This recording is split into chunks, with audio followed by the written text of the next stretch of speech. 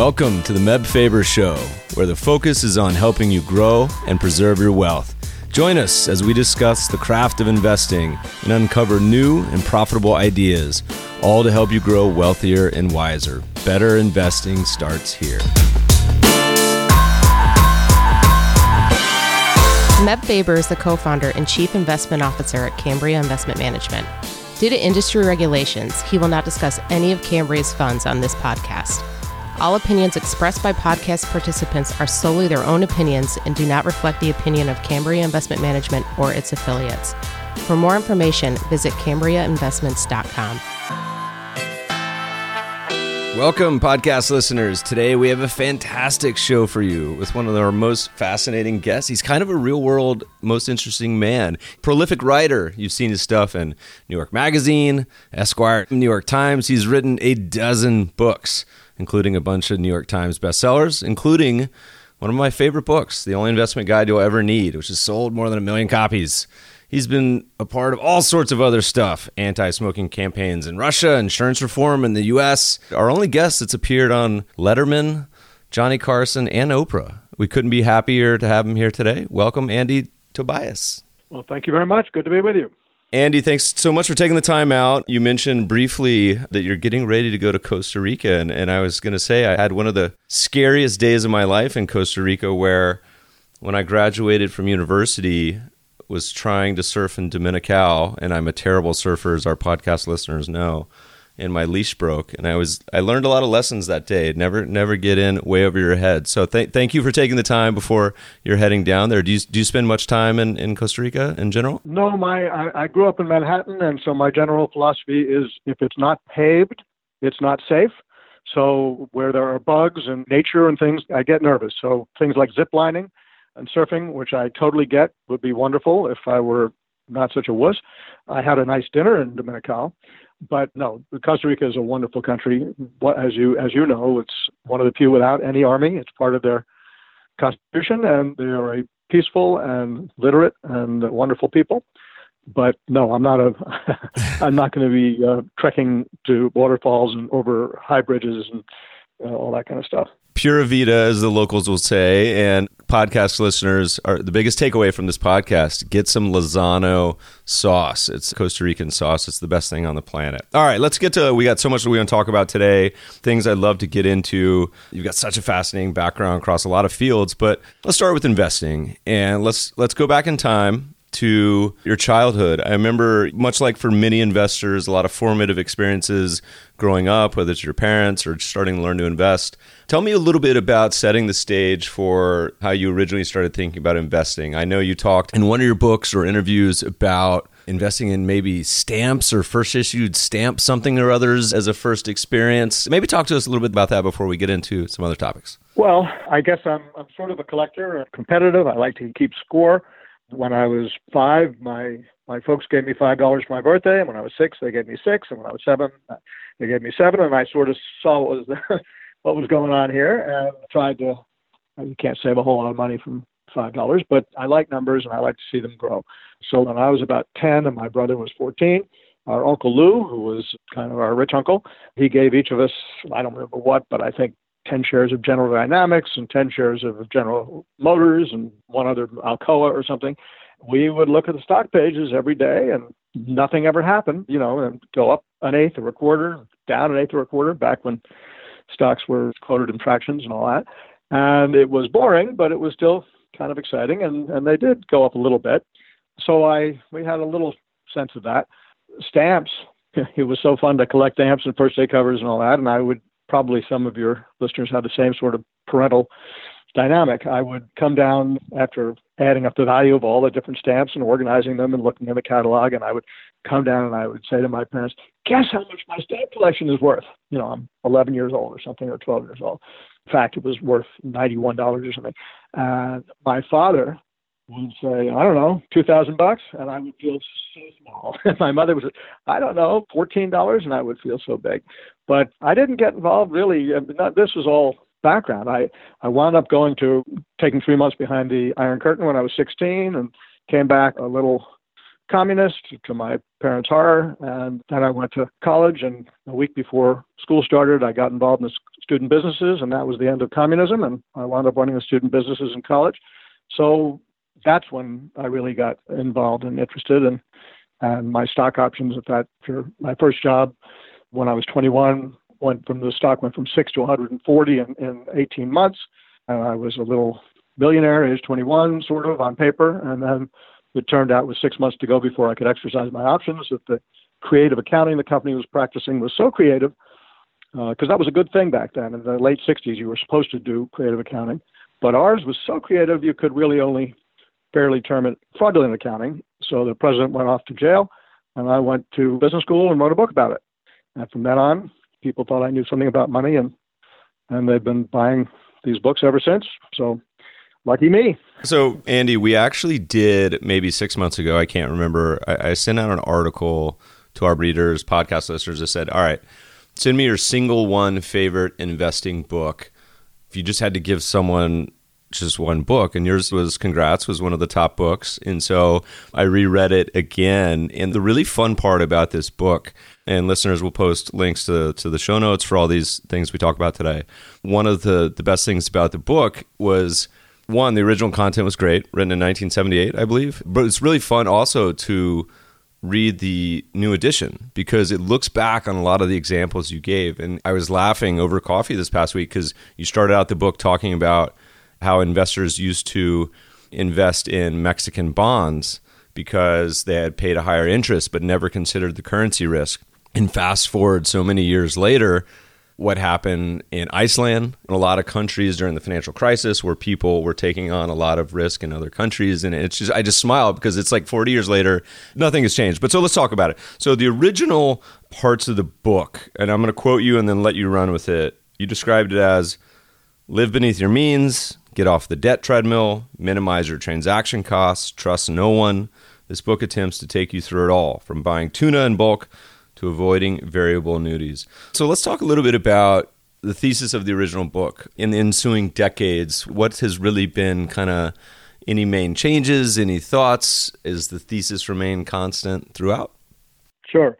Well, the basic idea is that there are just a few things you really need to know about investing. They don't ever change. The problem is it's hard to get people to really grab onto them. And so there's nothing original in my book, but I tried hard to make it fun and interesting and vivid in some ways. And the analogy I use is it's not like cooking or chess or most other things where the more books you read, the better within limits you get. You become a better chess player, better at gardening, whatever it is. With investing, there are just some basic things to know. Keep your transaction costs low. Don't put all your eggs in one basket. These are amazing original insights. I'm sure no one ever thought of that before I came up with it, right? And the basics. And beyond that, if you read more books, you actually can wind up getting yourself in big trouble. I always use the example of commodity speculation. All I say about commodity speculation in the book is that if you do it, you're almost sure to lose your money. And then I take another paragraph to explain why, so that you believe that first sentence. And that's all you really need to know about commodities. But if you read a book or two about it, it's such an interesting game. And we all like games, or at least a lot of us do. And it kind of becomes irresistible. And of course, the books that you read aren't going to tell you that you're going to lose money. They're going to show you the amazing way to turn $10,000 into $1 million in 3 weeks and all that kind of stuff. So there's some risk that you'll actually do it, and you'll take your $10,000, and if you're really unlucky, it'll grow to $20,000 after a week, and then you're hooked, and then eventually you will lose your money. A couple of your listeners are really good at this, and they work in ways that maybe they actually have made money, but it's at the expense of almost everybody else listening if they speculate in commodities, because it's a zero-sum game, or actually a little worse than that because of the transaction cost. Anyhow, so it's this basic stuff, but the book, this wasn't my idea to call the book this. I said something about it. I wanted to be the only investment guide they'll ever need, and they said, yes, that's the title. So the book, which came out in 1978, called The Only Investment Guide You'll Ever Need, and it is so embarrassing to have to revise it. Every 5 or 6 years, they do something crazy like gold is no longer set at $35 an ounce by law, or they invent the internet, or on and on and on. Things happen. The tax code changes. So when the book first came out, the top federal bracket was 70%. I think it's changed a little bit. So every 5 or 6 years, I revise it. But I got to tell you, it is so much fun for me because much of it, literally word for word, has not changed. And maybe some of the examples are getting a little stale, but many of the anecdotes are just as real now as they were 40 years ago, and so I don't change them. On the other hand, of course, tons of stuff. Roth IRAs didn't exist, IRAs didn't exist, index funds didn't exist. So it's up to date until I have to revise it again. It's funny, and I was going to laugh because as soon as you gave that first advice or paragraph, say, all right, we can just end the podcast because that's simple advice. Everyone should take it. But we got lots more to talk about. But a funny example, our friend Jason Zweig, a writer, he says, my job is to write the same message, but write it 100 times in an interesting way that people will continue to read it because the simple stuff is really easy. I was smiling as you were describing the commodities portion because every 3-5 years, a new shiny object comes on that fascinates the investor populace and gets swept up in, whether it's internet stocks in the late 90s, whether it's the BRICS in the mid 2000s and commodities. And you're probably going to have to update it in a few years again now and talk about Bitcoin, cryptocurrencies Bitcoin. And marijuana stocks, right? Yeah. The first bubbles that they know about the tulips and they know about the Mississippi Company, and it's always something. And so you just want to sort of learn the right habits and get used to recognizing things that are too good to be true. And obviously we'll make mistakes. I'm constantly making mistakes, but you can be smarter than the average bear because the average bear isn't that smart. So we talk a lot about what stayed constant and the simple basics of living beneath your means and not getting a bunch of debt and a simple low-cost asset allocation. Those are all great long-term horizon.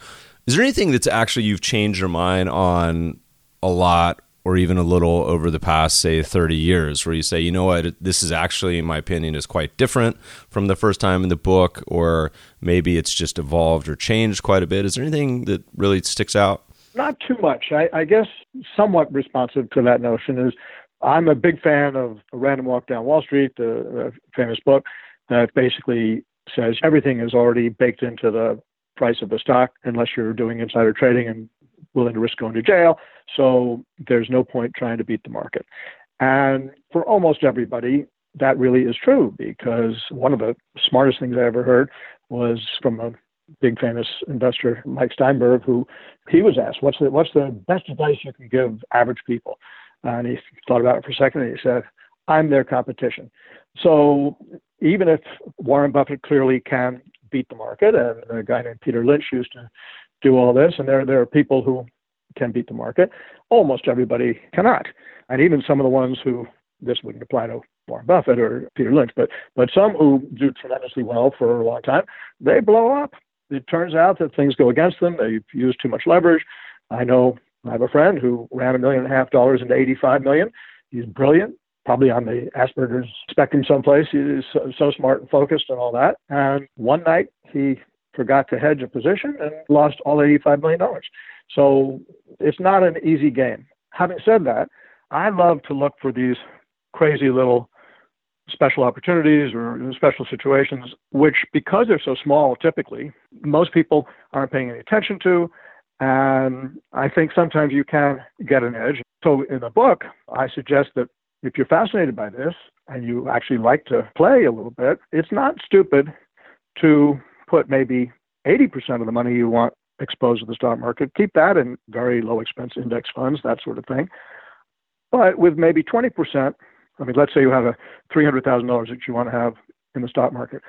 Take 30 of it, of the 300, or even 40 or 50, and spread that over 5 or 6 really interesting speculations that you're excited about, not all at once, but as you come to hear about them. That's not necessarily dumb because 2 or 3 or 4, maybe all 5 of them are going to go to zero. If they all go to zero, that's not so great. But the ones that you lose money on, you can take, I think it's still $3,000 a year, you can take against your ordinary income.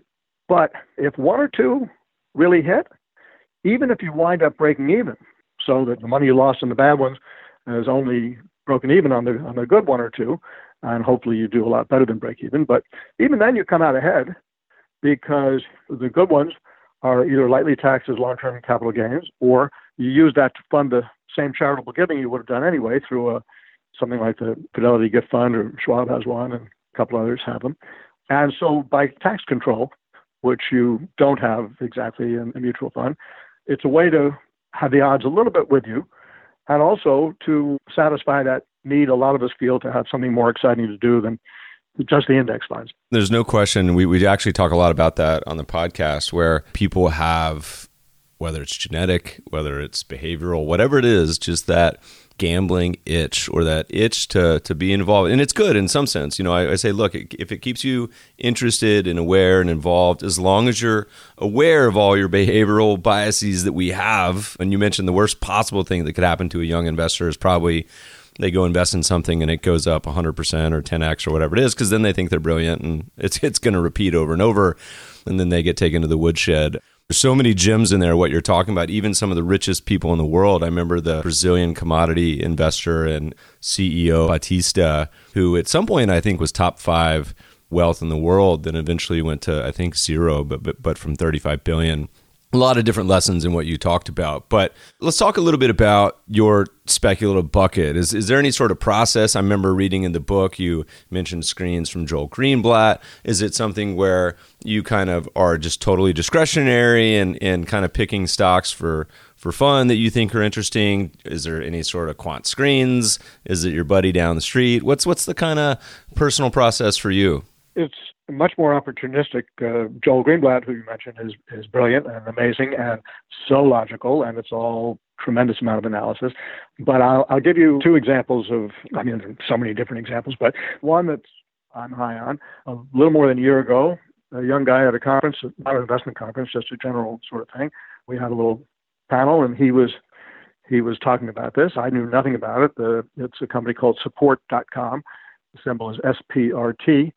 And apparently, it was a pretty big company and just went horribly wrong. And so they have $120 million in net operating losses, which conceivably could be valuable in some way someday by carry them forward and don't have to pay tax on profits. But it was a basket case, and that's not of interest. But what was of interest, and the reason this young guy started talking to me about it, and I learned more about it, and by now I have a lot of this, is first off, they have a whole new CEO came in and a whole new management team and bought a bunch of the stock themselves cheap, and a value player, hedge fund kind of person got into it. And so it's a whole new team, and their goal was to stop the bleeding. And if they could stop the bleeding, the stock at the time was about 3. And by the time I saw it, it was about 2.25. Today it's about 2.70. And they had about $2.75 a share in cash. So if they could stop the bleeding and didn't lower the amount of cash, you're getting the company for free. It's almost like a Ben Graham kind of deal. And sure enough, they have been able to stop the bleeding. So they have something like $2.75 in cash. I haven't counted the money myself, and I don't know what's happened in the last few months, but something like that. And they have a business that conceivably is going to be worth 1 times revenue or something, which would be another $3. And they've got these net operating losses. So at a time when the stock market is high and seems to me have maybe more risk than reward, although who knows what's going to happen, but today isn't such a good day for the market, down 350 or something as we speak. But to buy a stock that has as much cash as you're paying for the share, probably, it could go to zero. Anything could happen. They could do a terrible job. There could be some crazy thing happen. But probably that's, in the long term, sort of a floor, at least potentially. So it's pretty conservative. But if you add the value of what might be the value of the company of $3 or $4 on top of the $2.75, you've doubled your money. And so my hope, who knows, but my hope with this, I like it a lot, so I have a bunch of it. I'm hoping that at a time when the bank pays the 0.1% interest or whatever, and I think I'm getting these excited ads where we have a 1% CD. Wow, 1%. If I got lucky with this and it doubles in the next year or 2, that's the kind of thing I like. Clearly, no guarantees. And in my little daily blog, I always, whenever I make a suggestion, I always say only with money you can truly afford to lose. Because believe me, I've lost my readers money on any number of things that didn't work out the way I hoped, and this one may not either. But anyway, so that's one end of it. That's a great example. I mean, that falls in my mind kind of, like you mentioned, under a Graham screen or special situations. That used to be a method back in the day when I was discretionary that would be a screen for a lot of biotech companies. Same sort of thing is how much cash do you have? What's the kind of worst case scenarios for a lot of these stocks that are either losing money or right at break even or even slightly making money? I was laughing a couple times during your example because one, when I was watching a lot of old videos of you, by the way, with some of the interviews and when you're on Letterman, and my favorite part, sorry to say, wasn't the actual interview, is the commercials, because it was such a good example of the times. And there was commercials for pantyhose, which young listeners, by the way, is essentially like Spanx for a generation ago. But the comments you make were times where interest rates were high single digits, low double digits. It's just such a different investing world than today, where essentially rates are coming up, at least on the short end, but nothing like a world when you could have bought a 10% bond and just retire on the interest. This is a little bit tangential. I wanted to mention earlier, is there anything about the environment, you talk about it in the book, and you've seen so many different cycles, to where the basic advice, we had a pretty big market cap bubble in the late 90s, and we've seen other ones like Japan in the 80s, where markets get pretty far out of whack. Is there anything in general, the advice you think of, is it just you asset allocate and rebalance? Is it you consider taking some chips off the table with valuations? Do you not look at broad valuations at all and stay focused on the bottom up? Do you have any general thoughts there? Well, I'm not a professional money manager, and I understand what asset allocation is, of course, and I've done a little writing about some of that, but I don't really think of it that way. First of all, the big frame, to me, the really big frame, is that we are at a time of crazy low interest rates historically and an all-time record high stock market. If you started investing in 1982, for example, when I got to interview the chairman of the Federal Reserve, and he was trying to keep the world from ending, and the Dow was 777, and the treasuries were yielding 15%, you would have a pretty good run as interest rates gradually came down from 15% to, what are they now, 1 or 2%, and as the market went from 777 to 26,000. I clearly don't expect to, and hope it's not going to reverse. It's never going to be 777 again, I hope. But interest rates aren't going to get a lot lower. And at some point, could be a long time from now, or it could be starting tomorrow. It's already sort of started, beginning to creep up a little bit. But over the next 10, 20, 30 years, interest rates could get back to more normal levels. And when that happens, first of all, bonds, including super safe things like treasuries, but if they're long-term treasuries, they're levered by the maturity. The value of bonds, I would never buy long-term bonds here, except some crazy speculative things that aren't really like bonds. You could speculate in Puerto Rico bonds, 25 cents on the dollar if you have some reason to do that, but that has nothing to do with an actual, it's not really bond investing. So bonds are a bubble in a sense, or at least something I just don't have any in my asset allocation. And the regular kind of index fund, S&P 500 or whatever stocks, they may continue to go up at a steady, modest rate for years and years and years. That would be great. But it doesn't usually work that way. Usually, every so often, and often out of the blue, you get a really bad time, and then it will recover. But I'm not in lots of big cap stocks. I have much of my stuff is illiquid and private kinds of deals that are fascinating, and if they work out, some of them could make the world better, which is a good reason to invest. Andy, that's a great segue, and I want to get into that because there's two things you and I share in common. One, growing interest in private investing. I've been doing a fair amount. I've been talking listeners through this since 2014, and you're also a farmer. Do you still own your farm in Iowa, or is that long gone? No, it's long gone, but it was I was so lucky. That opportunity doesn't happen very often. But in 1986 or 87, whenever Chernobyl went radioactive in the Ukraine, which is used to be the breadbasket for Soviet Union and so on, Ukraine went radioactive. I was talking to a much smarter friend of mine. Actually, her name is Laura Sloat. She's kind of famous. She's blind and has been a legend on Wall Street. Even though she can't see, she is quite a successful investor and a professor and so on and so forth. So, Laura, what are you doing these days? And she said, well, I just bought a farm. I said, what? 1986, you bought a farm? She lived in Manhattan. I didn't see her farming a whole lot, but she explained that Chernobyl kind of reminds us that food is something that's probably not going to go out of fashion. And this was a time, almost none of your listeners are old enough to remember, but this was a time that prices were so low for corn and soybeans and all that, that farmers were going bankrupt left and right. And there was even a caravan of tractors. They drove, I don't know how many hundreds or thousands of tractors, drove all the way to Washington to protest and to ask for more price supports and so on. And so farms were going for very, very low prices. So I hung up with Laura and thought about it. Remembered that I had given a speech for the Security National Bank in Sioux City, Iowa. They had me out there to do my thing. And they were really nice people, but I didn't imagine they would remember me. So I called them up. I said, you remember a couple of years ago you had me? Oh, yeah. I said, well, look, I'm really embarrassed even asking this because the last thing I want to be is some sort of a New York City vulture taking advantage of people's misfortune. But would it be awful to buy a farm?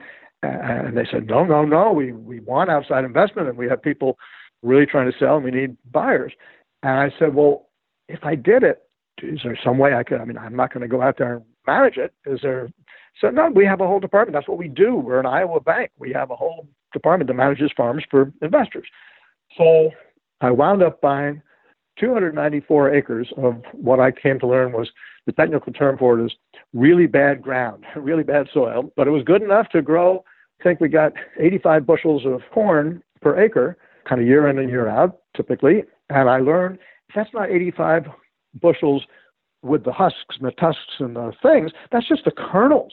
It's unbelievable. So I had so much fun with my farm manager, who was this wonderful guy, just by email and on the telephone. I only saw the farm once, but I learned about he said, well, your corn is leaning because of the winds, and my corn is leaning, can you prop it up or what? So it was fun, but I got in when it was so low, and I don't like a lot of debt, but this was a mortgage just against the farm itself. So the actual cash involved was like 20% or something. I wound up over 20 years, the cash on cash return from just the rent from the farmer was great. And then I paid, I think, $500 an acre, and I sold for $3,000 an acre. But I was buying at a time when nobody in his right mind would buy farmland. That's why it was so cheap. That's a universal sort of investment axiom, right? When there's blood in the streets, when everyone hates it. For longtime listeners, farmland, certainly in the early 80s, just got decimated. And so, Andy, my father's side of the family grew up on a farm in Nebraska. No running water, no indoor plumbing, eventually moved to Kansas, where a lot of our family on that side still resides and does farming. And so when my father passed years ago, we inherited some farmland. And so I've been a very longtime student of growing up on the farm and kind of witnessing, and like any asset class, goes through many cycles. But we tweeted a few years ago that farmland, particularly as a lot of institutions got interested, was one of the best performing asset classes really since the period you're describing, the 80s, 90s, and 2000s. It's come off a little bit in the last few years, but it's also a notoriously hard asset class for people to allocate to. There's not really any real estate investment trust publicly. It's really a private investment. And we had another guy that was doing blueberry farms down in South America on the podcast. It's certainly an uncorrelated asset class, but a traditional one that's pretty hard to allocate to. That's a fun study. So while we're in this private realm, private investing, and that can mean venture capital, it can mean angel investing. On the institutional side, it can mean leverage buyouts. There's a lot of kind of different phrases for it, but it's increasingly becoming blurred. On the past decade, we've seen a lot of companies, particularly now, people talk about the tech unicorns that stay private for much longer. Uber, at whatever their current valuation is, let's call it $40 billion, still being a private company, has caused a lot of investors to reignite their interest in private investing. What's kind of your experience? What's your process? Are you doing it same sort of process with public equities, or is it more cause-driven? Are you looking for the 100x home run grand slam? How do you think about that world? Well, I'm lucky enough to know enough people and somehow be exposed to, of course, I'm never exposed to the really great things, but people are forever suggesting things. And I have lost so much money in so many things with good intentions. Very few have been, one or two might have been a little sketchy in terms of their morality, but just good attempt that failed. But others worked. And I give you a couple examples of two that are where the results are now known. I have many others where I'm dying to know what's going to happen, and I'm eager to tell you about those too. But one day, maybe, 15 or 20 years ago now, I was at a conference thing between Christmas and New Year's, a general social sort of thing, or it wasn't a financial thing. A friend of mine, or an acquaintance at least, who was a business professor at Yale, smart guy with crazy professor kind of hair and all that, he's walking down the hall and he sees me. He says, "Andy, you got a second?" Sure. And he's carrying one of these kind of soft-sided briefcases, almost like a student used to take to school. He says, "Do you like iced tea?" I said, "Yeah, I like iced tea." He pulls out this bottle of iced tea, except it wasn't iced. It was in his briefcase. And he said, "I'm starting this company, and take a taste." So the bottle looked pretty good, and I liked the name. The name was Honest Tea, and, honesty is the best policy, and you want to buy equity in honesty and all this kind of stuff. And the label looked good, but I took a sip. It was terrible. He said, "It's great. It's so healthy. There's no sweeteners, and it's sourced from, the rainforest of something or other." And so I didn't like the tea at all, but I knew he was really smart. And I can't resist stuff like this. I love getting in on the ground floor and all that. So I was one of the first investors in this Honest Tea, not a huge amount of money. And actually, one of the lessons was the valuation that they were letting us come in at, even though it was basically friends and family sort of thing. It was way high. And so anyhow, a lot of your listeners probably either drink Honest Tea or see it. Coca-Cola wound up buying the thing. And it's everywhere, and I still like it. If you can get the glass bottle ones, those are in health stores. The best ones are the Cinnamon Sunrise and the ginger one. But it went from this guy's briefcase, and they were making like 1,000 cases is all they had made. And now Coca-Cola distributes it probably all over the world, but certainly it's everywhere in the U.S. So that one worked out. It wasn't nothing like 100 times. It was probably 3 or 4 times at the end of the day because the valuation on the way in was so high. But that was a good one.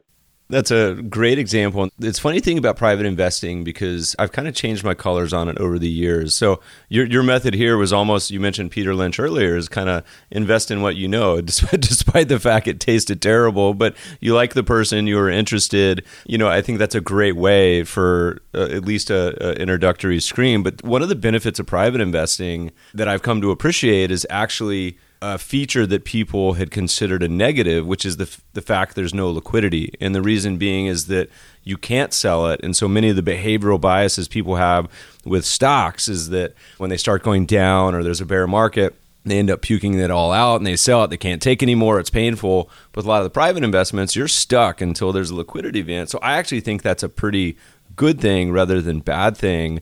Are there any others that actually come to mind or anything that's particularly interesting today?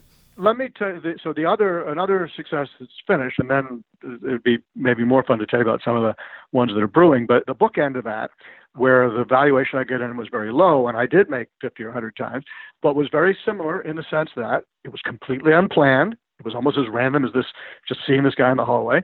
A friend called me, this is a long time ago, a friend called and said, "Hey, there's some kind of show playing around the corner from you at a high school theater. It's supposed to be very funny. It's $5. Do you want to go?" Well, I had $5 even back then. It was a long time ago. And okay, sure.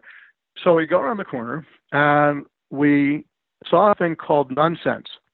And it was ridiculous and sophomoric. It's a musical comedy about putting on a talent show to raise the money to bury 52 dead nuns who had eaten the poison vichyssoise. And the Little Sisters of Hoboken were putting on this fundraiser, and that's the show. But it's a ridiculous show, but so much fun. And the audience loved it. And we were just everywhere, just like tears, laughing. So when the thing was over, I said to my friend, "Why is this in a high school? Why isn't this off Broadway someplace and $49 instead of $5? And he said, "Well, it's funny you mentioned that. They're trying to do that. Do you want to meet the producer? He's here." To this day, I don't know if it was a setup, and probably not, because I didn't have any money to speak of. I had invested in Broadway shows before, but, like $1,500. And you always lose your money, but it was a tax write-off. And back then, between the federal, state, and city taxes, it was Uncle Sam and New York paid 77% of the loss. So I was used to that. So the producer came over. I said, so you're trying to move it off Broadway. What's the overall capitalization? And I knew enough about this stuff to figure that it's probably about $750,000. Again, this is many years ago. And he said 150. And I thought to myself, really? Wow, that makes my odds 5 or 6 times as good in case it works, because I'm getting in at a $150,000 valuation instead of a $250,000. And I said, well, how much of that have you got? And he said, we have 125, we have 25 to go. And basically, was a little bit more drawn out than this, but basically I said, well, look, this is crazy and so much more than I've ever put into anything, something as crazy as a Broadway show. But if I did the whole 25, so you could just be done with raising money and you could do it, I know that normally, and please forgive me if this is incredibly indelicate or I don't want to offend you, but I know normally that for every 1% of the show you put up, after you get your 1% back, then you get 0.5% of the profit. If I did the whole thing, the whole 25, so you could get going, could I have, in case it makes a profit, could I have, instead of 0.5% for each 1%, could I have the whole percent for each 1%? And he said, sure. And I love him to this day for having said that. So I doubled my odds again, because, I assumed it wouldn't make money, but if it did, I was going to get twice as much as you normally get. So it wound up playing it's still playing some places, but I wound up getting my little piece for 25 years. It played in, I think, on 4 or 5 continents, and it had a spinoff called Meshuggah and another one called Nonsense Amen, and on and on and on. So, how planned is that in your asset allocation? I love it. You go to a show, you think it's funny, you get a great deal, and yeah, that's paid for a lot of mistakes. Nonsense. Well, and that's the way a lot of private investments work. In public as well. There's a great study my friends did at Longboard Capital. JP Morgan has done this. There's a new academic white paper that came out that talks about, even in the public market, a very small percentage of stocks account for essentially all the gains. And I think even as low as like 10 or 20% of all stocks account for all the gains, because you have these massive winners. It's capitalism, where you have the Coca-Colas, the Walmarts, the McDonald's, the Amazons, Apples of the world, yep, that have these 100 or 1,000% returns, and that's why indexing works. But that's also the same thing in the private world. The challenge in the private world is often a lot of investors, individuals, the mistake they make is they place too few bets. And so in many cases, if you're only betting on 2, 4, 6 private investments, all of them may go to zero. Whereas if you put small bets on a number and you have that 10 bagger, that unicorn, that makes up for all of them. By the way, I live in Los Angeles, in Manhattan Beach, and so investing in movies and TV, and I'm a pleasant watcher. I love my friends that are doing it, but to date, it's not something I'm involved in. I'm too scared. Same thing with restaurants. You're absolutely right. You don't want to own a boat yourself. You want to have friends with boats and bring them a very nice bottle of champagne or something and get invited on the boat. And you don't want to invest in movies or Broadway plays or whatever unless you absolutely prepared to lose your money and the odds are stacked against you, because normally you don't get 1% for each 1%, you get 0.5%. Even private equity funds and hedge funds, the fees are so high and the carried interest and so on that it can work out, but it's tough. I've been in a few hedge fund kinds of things that run by very honest and very smart people. One in particular I won't name. It was a small thing, but the guy is brilliant and doesn't mind telling you how brilliant he is and all that. When he had lost 70% of our money, he finally closed the fund, even though he is brilliant and knows more about tech. This went back a long time.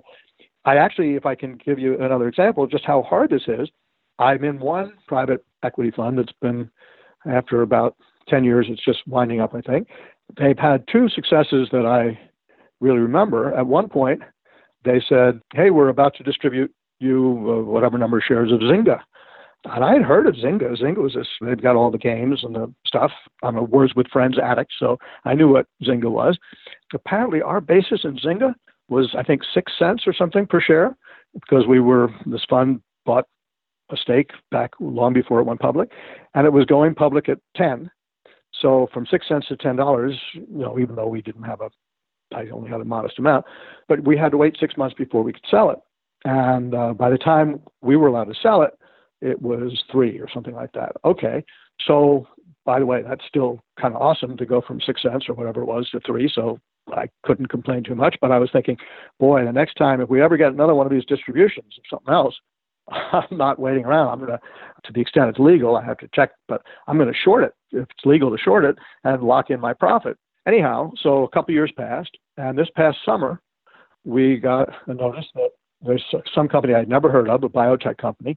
We were going to start getting our distribution, and it wasn't subject to a lockup. The minute we got it, we could sell it. And so I called my friend who runs the fund, who is brilliant when it comes to biotech, and he's the one who discovered this company and decided to invest in it and so on.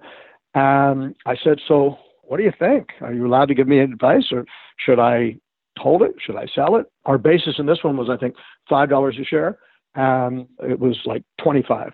So pretty fantastic, 5 times, even though there were other things that had lost money and so on, but it was great. He said, it's so hard to know with these things.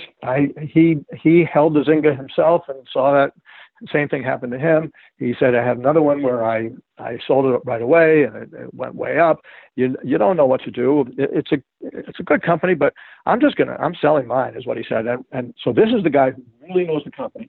This is the guy who's this is a rich guy, and he's made a fortune being smart about these things. So he's selling his. I sold mine. I got about 22, I think. That was great. That was this past August. The stock today, the symbol is ANAB. Stock, I just looked, is 106. And we sold at 22. And this is, right? If it had been up to me, I probably would have sold half and kept half, because I know I don't know anything, and I figure I'm cautious. But months later, not years later, this was August. Now it's half a year later, it's 106. And it just reminds me how hard this is. He's brilliant. He really knew the company. He left 600% on the table, in this thing. Yeah. And it is a tough game.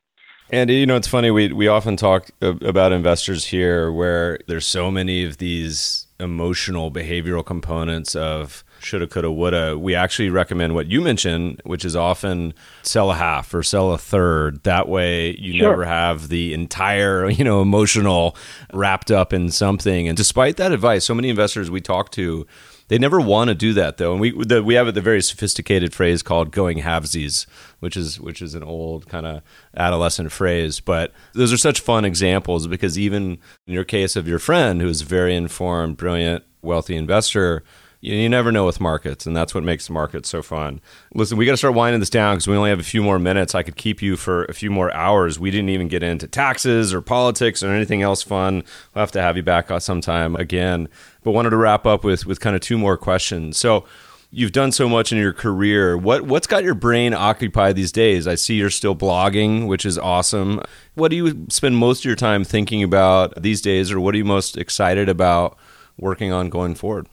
Well, I'll tell you, and I don't mean to sound, this is going to make me sound completely lunatic, I guess, but here's what I spend most of my time thinking about and then trying to work toward.